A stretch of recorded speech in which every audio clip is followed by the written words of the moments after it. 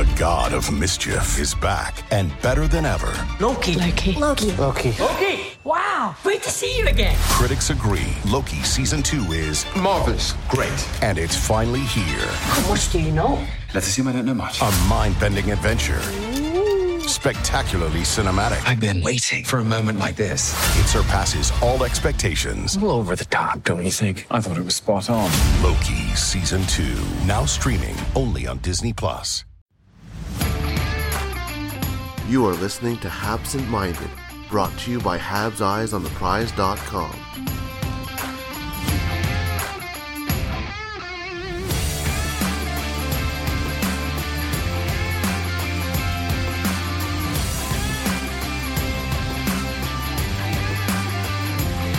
Hello and welcome to Habsent Minded. My name is Jared Book, alongside Patrik Bexell. Patrik, how are you? That's a very long side, isn't it? I'm fine, but yeah. Yeah, we're not in the same room. We're not even in the same country or continent, or we're nowhere close to each other. So he's not really alongside me. In your ear, he is, but that's about it. Yeah. No, everything is good. It's been a good weekend. I went out with Mrs. Seb to stand-up comedy last night, and I've been working on Eyes on the Prize and other SB Nation sites stuff this weekend. Yeah, it's getting to that point where things are starting to pick up, and especially when it comes to players who are not in the NHL. And we'll get to a little bit of that with Jesse Ylönen coming up in just a bit.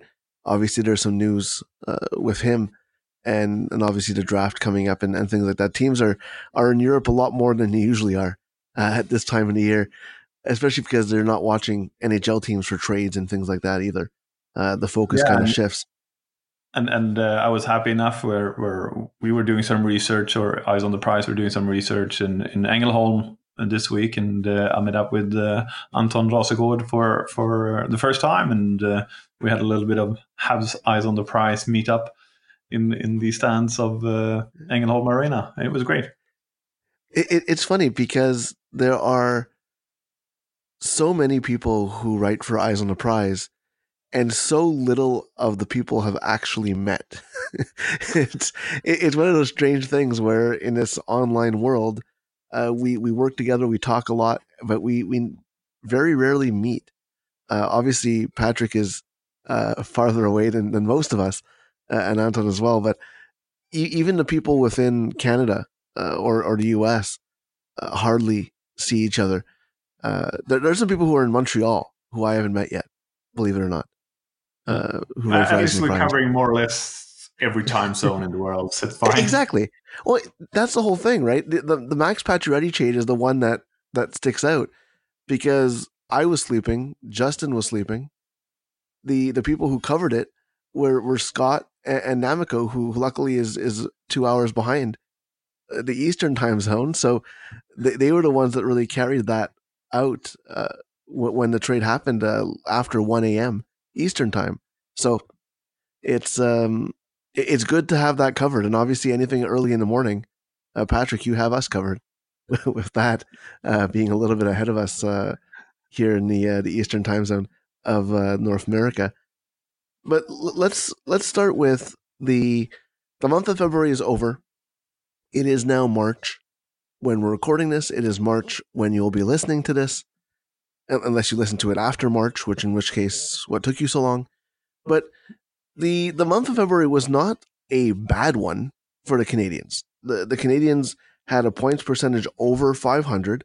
They were 7-6-2, which is just about 500. I mean, they've had a lot worse months than they did in February. The problem is that if they were going to make a run for the playoffs, they had to be a lot better than 7-6-2, and they weren't. Yeah. Those two 0-8 stretches really hurt them right now, and I mean, like, that's the difference maker over the season if you look at it that way. Catching up, and there's not many teams that can do what St. Louis did last year, and this year's Montreal Canadiens obviously can't.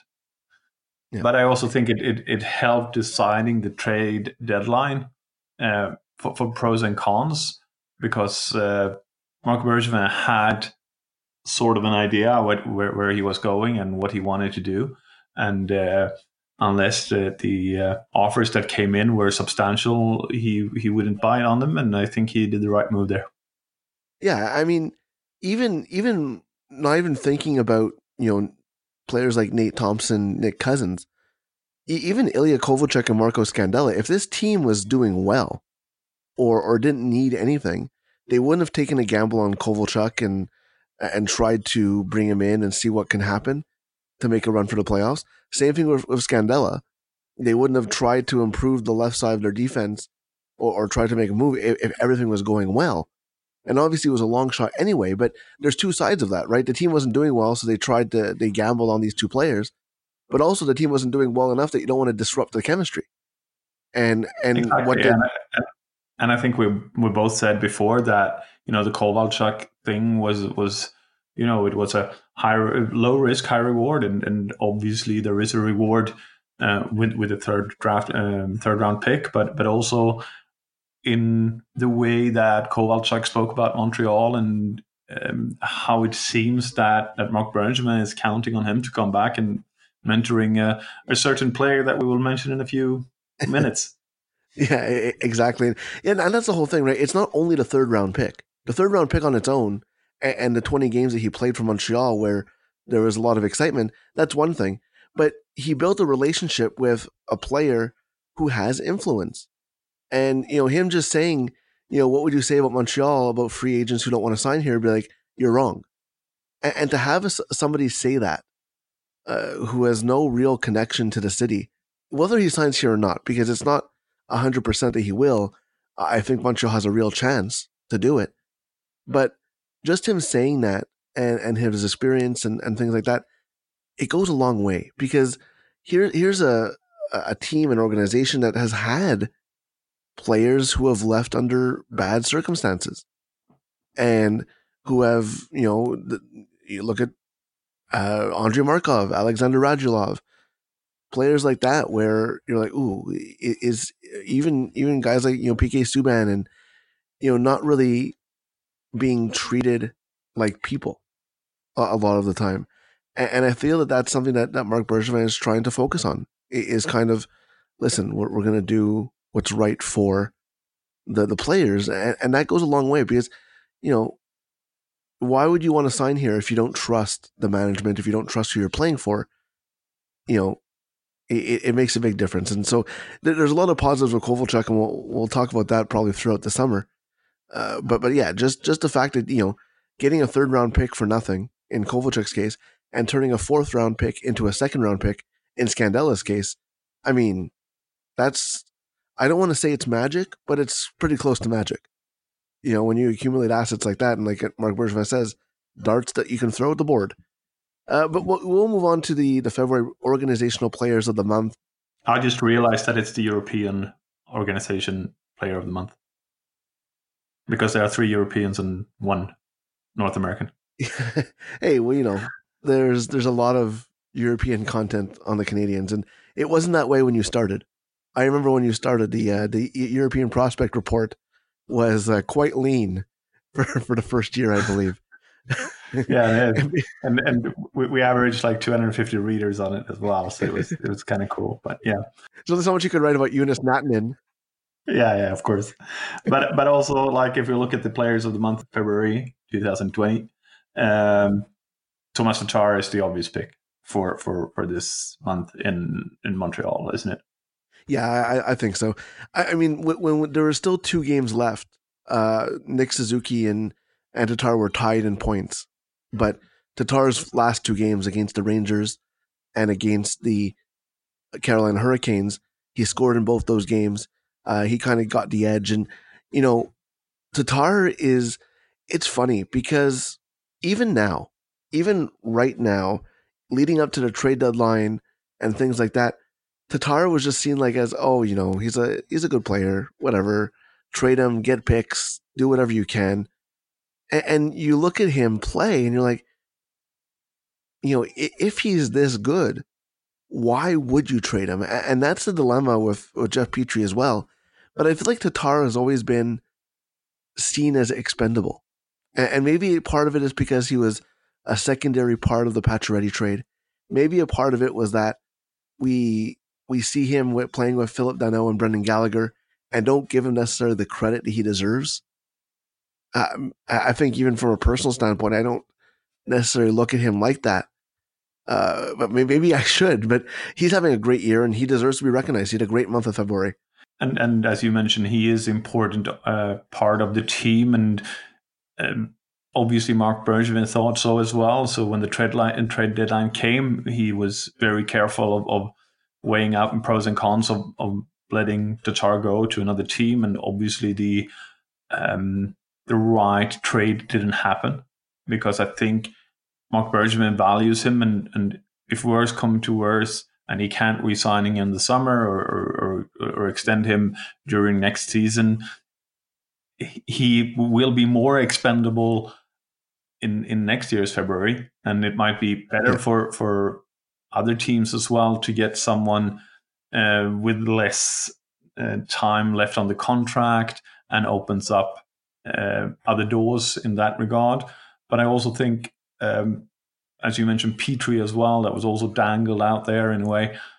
You have to realize that both of these players are playing in their prime. Do you really want to lose players in their prime a year ahead when you know how important next season will be, both for Marc Bergevin and for the organization as a whole? Yeah, I mean, you have to balance everything, right? I mean, there is still a chance that they can make a big trade in the summer because they still have a full year on their contracts, similar to what Max Pacioretty did, especially if you let them negotiate with the team you're trading with in order to get, more assets. The Vegas did that twice in that year, right? They traded for Pacioretty and traded Nick Suzuki because they signed him to an extension. And then Mark Stone, they traded Eric Brandstrom because they were signing Mark Stone to a new contract as well. So it's kind of, it's like the creativity aspect of a conditional draft pick, only it's not conditional. You get a better player if you allow the player to sign a contract with the new team. And Tatar, since the trade deadline, 6 points in 3 games. That's a pretty good response by the Slovakian as well. So you have to balance next year because the Canadians don't necessarily want to throw away next year. They can't really afford to throw away next year. One thing is if they do like they did last season where they fell on the goal line more or less, but this year when you're out of the playoffs more or less in January, it's not something that Molson want, that Bergevin or Julian wants. It's not something that the fans want. It's not something that the players want. No one wants this. So it goes without saying that you have to keep players that are playing well and that you think will continue to play well. You got to have them around next year because who do you see step up and fill that void? Right now, there's no one to do that. Yeah, and even then, you look at a lot of things could happen in the summer. If you trade a forward for a good defenseman, if you sign Gallagher or Danault to an extension, and you're going forward with that, you have guys, Romanov may come over, and players like that may make a difference. Talking about Cole Caulfield, I don't think he'll make an impact at the NHL level, but progression from Kotkaniemi, progression from Paling, Jordan Harris. We'll talk about the interview that Bergevin gave with Mathias Brunet of the Presse in a bit as well. But there's a lot of moving parts where this team can be competitive. So do you really want, 6 months before next season even starts, or 8 months before next season even starts, do you want to start throwing away key parts of that team when you're not getting anything back to show for it? So it's a long summer. There's the draft in Montreal, which I can imagine Marc Bergevin wants to make a statement at that draft. We know that they'll have probably a top 10 pick in that draft. There's 13 other picks that they have right now as well. But there's a lot of trades that can happen at the draft. And that Gary Bettman, if he steps at that podium and announces a Montreal Canadiens big trade, that will be a statement that Marc Bergevin can make as well. If he doesn't want the crowd cheering for Louis LeBlanc, like it did for his predecessor anyway. Moving on to your side of the pond and the European prospect of the month, and it's someone that you spoke to last month as well, in Alexander Romanov. Yeah, and it's an easy choice. It's more or less literally like the only man left standing. So it was an easy pick in that regard. But obviously, I spoke with him. He was very careful to not speak about his contract situation with CSKA or with Montreal. So, it was more a conversation about how he felt. He worked in the national team, but getting called up to the national team as a 20-year-old defender, it's a big thing, especially for a Russian defender. And even if the team was outmuscled and outplayed and a little bit taken aback by the situation, Romanov stood up. He the first 10 minutes in against Finland was a little bit of a disaster for the whole Russian team, but also in regards to Romanov.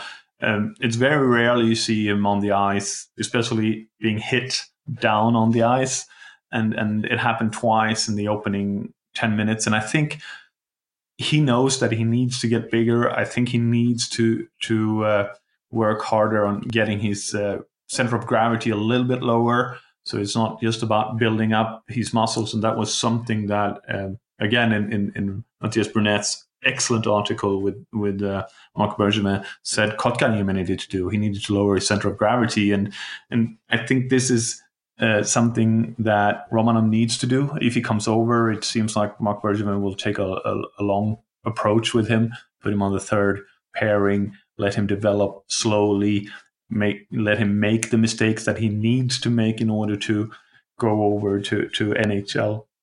His game is very, very suitable to NHL, but as in KHL, there won't be a lot of points coming through, and hopefully he will get a little bit of a chance to play more offensively, but his strength is a defensive position. And if you look at the World Juniors, obviously Sandin got, the defender of the tournament, but he was almost a forward for Sweden. And if you look at it from a defensive point of view, Romanov was the best defensive defender in the tournament.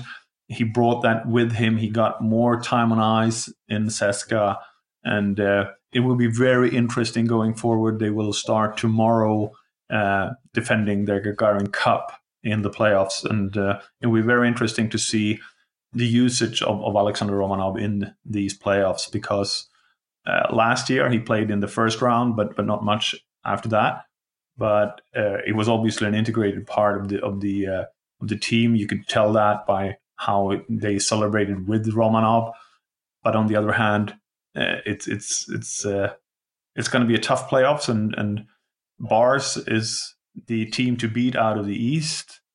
But obviously, the Jokerit has made a big statement this year, played very, very well. SKA and St. Petersburg is there, and it can be tough for Romanov to get a lot of time on ice in the semifinal or the conference final in West, and in the Gagarin Cup final if CSKA reaches that.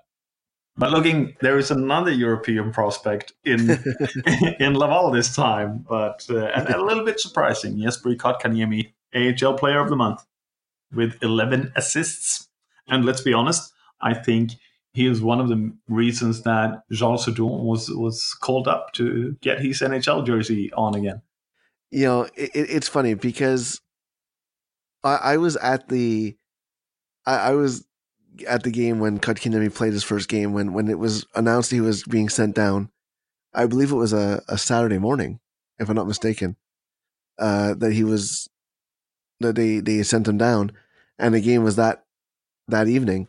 And I'm like, oh, this just got a little bit more exciting. And it's funny because whenever someone gets sent to the AHL, and we saw this with, Cale Fleury, Ryan Poehling, Charles Hudon, a lot of the veterans early on, is that there's disappointment that you have to get through.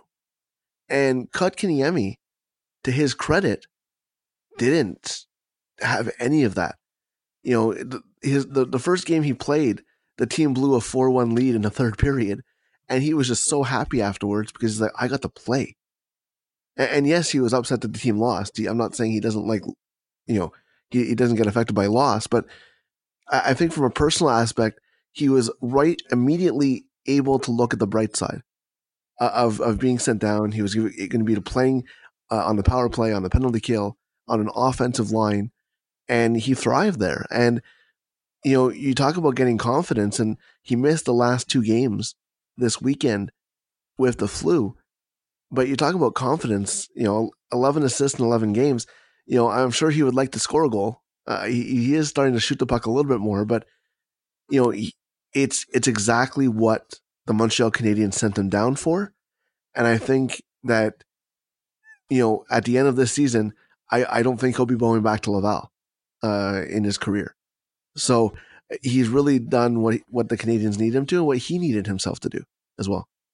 Yeah, and I mean, I'm sure, and we mentioned it before on this pod, that having the team in Laval instead of traveling halfway across the country or out to the islands, or nothing bad about St. John's, but it's when you can stay in your apartment, when you can stay close with your friends, etc., then you obviously get a chance to feel good about it. Anyway, it's a demotion, but it's not as big of a demotion, and I think that really helped Kotkaniemi. Then obviously Kotkaniemi, he has that smile plastered on his face all the time anyway, so it's great to see him thriving there. But let's remember, a lot of scouts, a lot of fans that I've spoken to on this side of the pond was surprised that Kotkaniemi got the chance to play in Montreal last year, and that he grabbed it as well as he did, because his skating hasn't been up to it. We've also spoken about, like, he probably added more muscle up on top before, and it seems like Marc Bergevin has seen that as well and wants him to lower his gravity. And obviously, Yoel Bouchard really works well with young kids. We've seen that as well, along with what happened on the during the trade deadline. But it's been good, and he builds something, and kids go there, and they see that they get responsibility. We see that with AHL players or NHL players that's on the bench or doesn't play much, and they get to play in the World Juniors. They come back, and after having played 20 minutes a night, playing on the power play, playing on the penalty kill, giving interviews, being the center of attention, they come back with a bigger confidence. And I think this is really going to help Kotkaniemi in the long run. And obviously it's a little bit away from the spotlight of that, he's going to be our first line center discussion that's been raging in Montreal for the last 20 years. Yeah, Nick Suzuki has that now. It's his pressure to deal with now. When you're talking about future top centers in Montreal. No, I mean, I'm joking, but I'm not joking. It is Nick Suzuki, but I don't think that the chorus is as loud as it was for Kotkaniemi, and it'll be interesting to see. I mean, Suzuki is still older than Kotkaniemi. We forget that a lot because he played last year in the NHL, but he's still one of the younger players in the organization.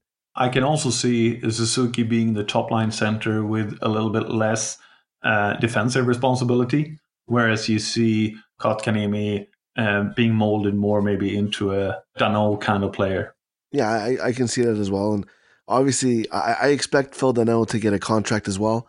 So you might, come down not in a not too distant future, maybe even next year, with, some combination of Danault, Suzuki, Kotkaniemi down the middle for the Montreal Canadiens. And that's much better than they've had in previous years. So it'll be interesting to see. But yeah, Kotkaniemi, well deserving of the Player of the Month. You could have given it to Hudon. Jake Evans, if he played more games in Laval, obviously he was up and down in February. If he played more games in Laval, he probably would have been there as well. He had a great month as well, and deservedly got called up like Hudon. Next month, Jesse Ylönen will be that player, and he will be the first and only player to receive the European Player of the Month and the AHL Player of the Month in the same year. In the same year. And I think that the explosiveness that Ylönen brings to Laval whenever the deal is finalized and when they've gone through all the paperwork and how they can circumnavigate certain issues, I think that Ilonen will be an addition to that team, and he comes trying to prove something after the season he's had in Liga. So it'll be interesting to follow. I think he will join the team and he will make an impact directly. He's played with Jesper Kotkaniemi before, not very much. Not very much. And I think this is very important too, because everyone goes, oh, you've played with Kotkaniemi before. But yeah, a few games in the national team. Development camp too. They put them together as well. Not this year because Kotkaniemi wasn't there, but the year right after he was drafted, Ullinen and Kotkaniemi played together. And I'll be honest, Ullinen looked better than Kotkaniemi did at that point. Ullinen will have one of the best skating abilities in the organization. The way, when I spoke to Jesse, he was like, I wasn't very good in the beginning, but I practiced so hard, so now I'm really good. And that's like, I tried to make the Finnish accent there, but I probably didn't do it well. Moving on to North American Prospect of the Month, and the final Prospect of the Month is Cam Hillis. And he's really stepped up for his team. And, when it comes to Hillis, he's a guy who has dealt with injuries. He has dealt with some up and downs, especially last year. But this year, when the team needs to make a decision on whether they're going to sign some players or not, he has really started to step up for his team, and as they start to make a push for a possible Memorial Cup. And he's somebody who can also, at the end of his season, end up in Laval if the team chooses to. Yeah, and what stands out really with Hillis' play is that he's been better at both ends of the puck or both ends of the ice. He's been more stable in his own end. He's making the players around him better, and he still manages to produce a lot. And I'm not an expert on OHL, but the amount of, what is it? He's had 79 points in 58 games. He's almost an assist per game player in obviously a strong team, but he's making the players around him much, much better. Yeah, and he's the captain of that Guelph Storm team as well. And really wanted to, I spoke to him at rookie camp and as well, and he was somebody who really wanted to just put the injuries behind him.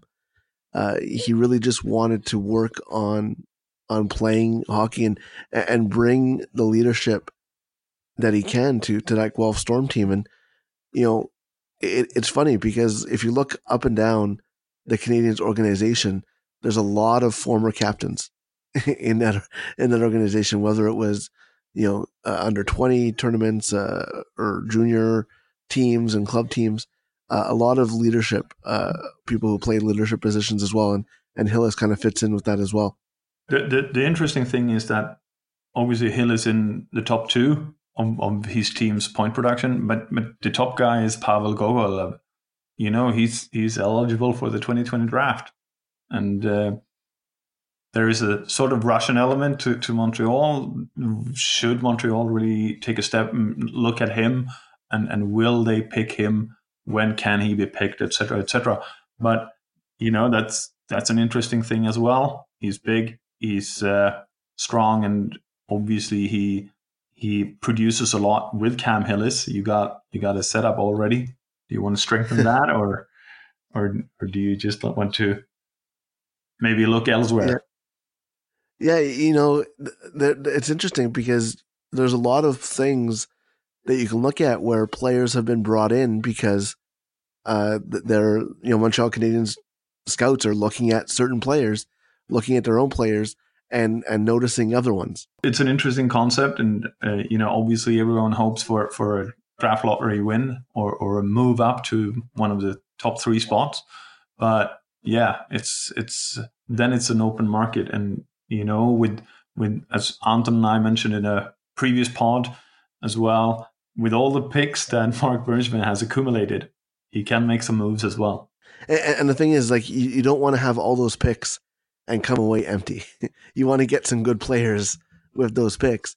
We wouldn't be talking about the last 2 drafts if they didn't get players like Romanov and Struble and Norlinder, that's, yes, you can talk about Kotkaniemi and Caulfield all you want, but if you don't get hits later in the draft, there's really no point. And the fact is that Romanov would probably be a top 5 pick in a redraft on that draft season. Yeah, exactly. You have to hit big when you have the chance, and that's something that the Canadians have done more recently. Yes, there's a lot of misses. If you go back 5, 6, 7 years, but lately it seems like they're been hitting a lot more, and the key thing is that they're giving Trevor Timmins opportunities. Right? When we talked about this before, when you only have 5 picks in a draft, it's a lot harder to come away with key players than when you have 10, 11, 12 picks. And it's all percentages, right? If you're going to hit on 25% of your picks, if you only have 5 picks, that's one player, one maybe 2 players. If you have 10 picks, you're looking at maybe 2 or 3 players. And it's all about putting the odds in your favor, and that's what Marc Bergevin has done, and he said as much. But before we do end this, we do want to talk about the interview in La Presse that Mathias Brunet did with Marc Bergevin. If you haven't seen it, even if you don't understand French or you can't read French, I would highly, highly recommend it. Use Google Translate, because there are some, I mean, if only just for the sake that the Google Translate is brilliant, because one of the segments in Google Translate is players must buy the salad sold by the coach and play in a structured way. And, I'm always going to use that phrase from now on, like, you have to buy the salad. Yeah, if a coach gets fired, you could say, "Oh, the players weren't buying his salad." It's a great interview with Marc Bergevin, and all the credit goes down to Mathias Brunet. I saw some people saying he didn't ask the hard questions, but that's not the point of that interview. The interview is that Marc Bergevin gets a chance to make a statement and explains his actions, and he took that, and Mathias Brunet gave him that opportunity. And that deserves a lot of praise. Sure, you can argue that, why didn't you ask this, or why didn't you ask that, or is there anything he regrets, etc., etc. But there were some very, very interesting things in that. They're almost certain that Romanov comes over. They're looking at signing one more player from those 4. What was it? Hillis, McShane? Yeah, Hillis, McShane, Fonstad, and Samuel Hood. It's likely going to be Hillis, I would think, at this point. McShane is probably second on that list, but even him, does he have? There's guys you can find like McShane elsewhere, so maybe they're trying to motivate them. But yeah, I think Hillis is at the top of that list. And also, it was clearly stated that we're leaving Norlinder in SHL for another year. I'm sure that the concussion that Norlinder has suffered is part of that decision, but it also seems, and this is something that doesn't really shine through. You want to move the contract. You can't sign everyone the same year to new contracts, because then you're going to end up in a cap situation sooner or later. And you want to maximize the opportunity you see them develop. And after you draft them in Europe, you have 4 years to sign them, unless they're KHLers, because then you got even more years to sign them. But in general, in Europe, you got 4 years to sign them. So don't stress about it. I know everyone wants to see players in Laval, but you can't stockpile Laval either, because then not all players will get to play. You got 50 contracts. 23 will be with Montreal, and 23 will be in a full squad in Laval. And that means that, if you brought everyone over to Montreal, there'd be 4 guys all the time sitting somewhere else. Yeah, no, exactly. And the main thing as well is if you're Montreal, and reading through the lines of that interview, Romanov, if he signs, he'll sign this year for the most part. Sure. And then Jordan Harris, they're hinting that he'll be brought over as well. That's already 2 prospects on left defense signing in the same year. If you sign Norlinder, that's a 3rd defenseman in the same year, all expiring at the same time. That's not exactly ideal, especially when you want, when they probably want Norlinder to play SHL if Moto isn't promoted. They would like him probably to go elsewhere, I would imagine. Yeah, and let's be honest here. I know I put it in an EPR ages ago. Every SHL team in Sweden is ready to sign Norlinder. Everyone. And he can pick and choose in probably in collaboration with Montreal which one he wants to play for, or where he will get the best opportunity to play. I know for a fact that he's back on the bike, on the stationary bike. He's doing the brain ladder, as we call it here in Sweden, where you take it step by step and building up to see that he can work at a maximum level without causing too much problems or any problems with his brain, and that he suffered the concussion. So it's a very, they're precautious and they're taking it slow, but at least he's not suffering any setbacks at the moment. One of the interesting things to me in that whole interview was, and yes, you can ask the hard questions, but Bergevin's been asked the hard questions before, and he just closes up when he does that, right? If he's asked what his biggest regret, he doesn't really. He's been asked those questions. This was interesting because it got him to talk about his thought process, and for me, that's the interesting part. Right? I don't care about whether he regrets something that he did. My thought, and when you evaluate him going forward, what you want to evaluate is what he does, what his thought process is. Because right now, you can look at the 8 years and be like, oh, he's had 8 years. But to me, that doesn't really matter that much, to be completely honest. Because if he's better in years 6, 7, 8 than he was in years 1 to 5, yes, it still matters. But you shouldn't decide whether he should still be in the job until you know what he's planning on doing. And for me, I have a much better idea of his vision going forward than I did, say, a week ago after that press conference he had at the trade deadline, when he didn't say anything. And I also think that he clearly stated that he doesn't want to blow up the team in order to maybe secure his job or give it one last chance or one last hurrah. The team is more important than his job. And I think that's, for me, that was the takeaway in a way, because that's something I personally have been wondering about. And I hope he keeps his word in that regard, but I don't see him change that. Yeah, that was really interesting to me when he said that I'm not going to sacrifice the future of this organization to save my job because the organization means too much to me. And part of me is like, oh, that's really cool to know.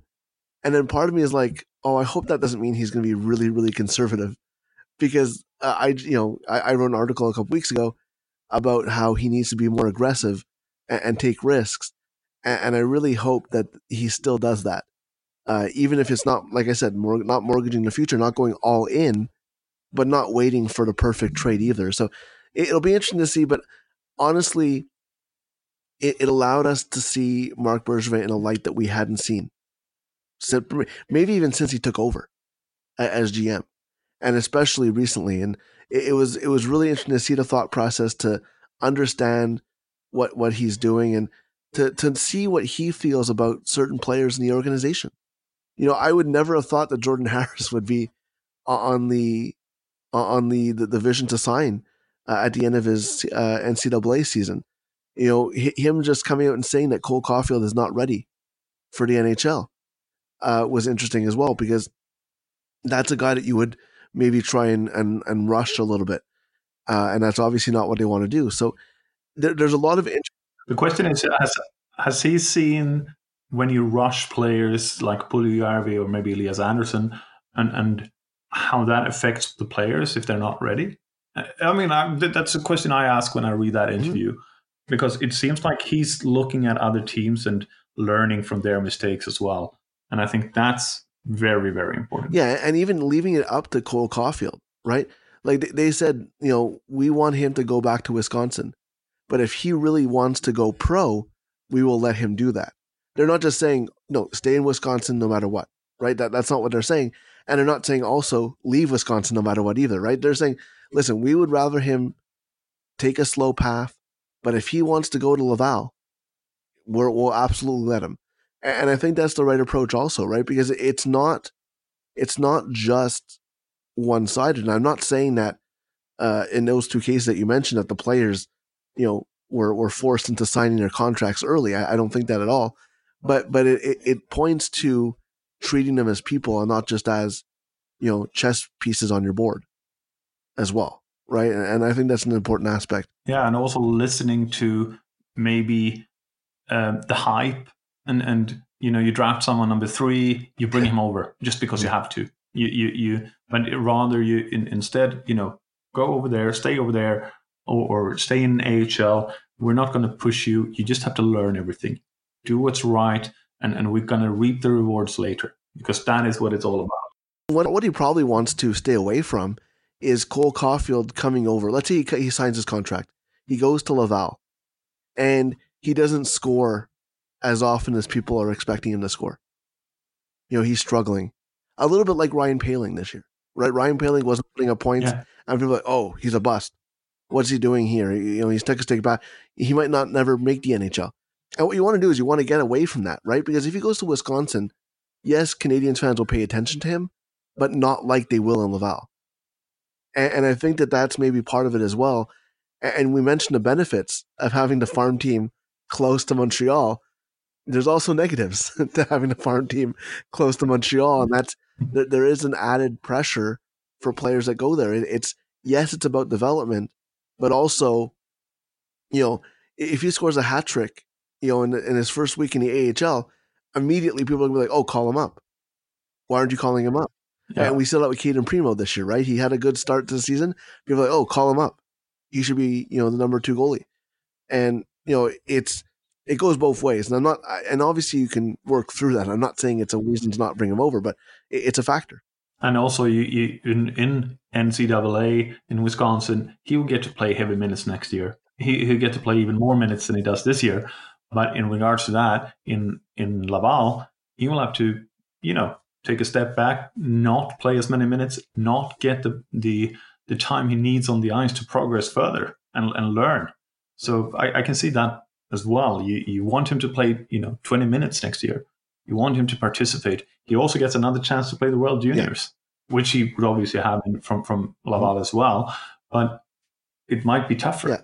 There's lots of players that did that as well, right? Oliver Wahlstrom from the Islanders was brought over after 1 year of NCAA hockey and has played in the AHL for a couple of years now. So it is a path that players take.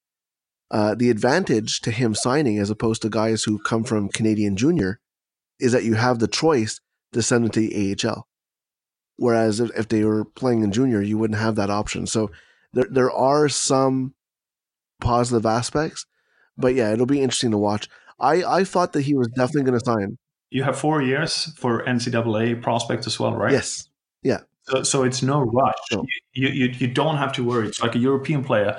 You don't have to worry that, after second year he can sign wherever. Yeah. No, he can't.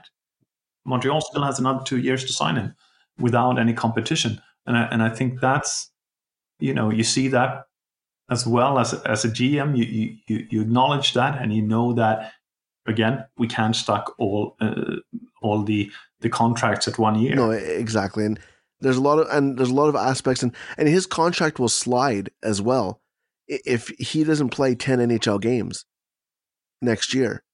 Even if he signs, it'll still slide, and they'll still have that contract be exempt as well. So there's a lot of aspects to it, and I was sure before I read that interview that Caulfield was going to sign this year. Now I'm a little bit more unsure, but I do feel that they definitely have his best interest at heart. And like I said, I'm encouraged by that interview. I still don't know if it was up to me if I would keep him in his job, but it's not my decision, and I'm willing to wait until at least the summer to see how he deals with everything he has coming up. And I do think that something big will happen this summer. I know we say that every summer, but I definitely feel that way. I think that you do as well. But I think that next year will be, this is something that we probably always say as well, next year will be make it or break it. There has to be a very clear sign of improvement for next season for Bergevin to keep his job. Yeah. That's my initial thought after this interview. But at least he has an agenda. At least he has a roadmap to where he wants to go, and we're aware of that roadmap right now, so it's easier to understand it and gives him some leeway. And it's an interesting thing, and it was I think it was a very well done interview. Yeah, absolutely. And the one thing we'll leave you, we're not going to discuss this on this podcast, but I do want to leave you with this. We've mentioned a lot of the on-ice decisions that Marc Bergevin has to make. Will Claude Julien be the coach of this team next season? We'll leave you with that on this episode of Habsent Minded. Patrik, thank you for joining me. Thank you all for listening, and we'll see you next time on Habsent Minded.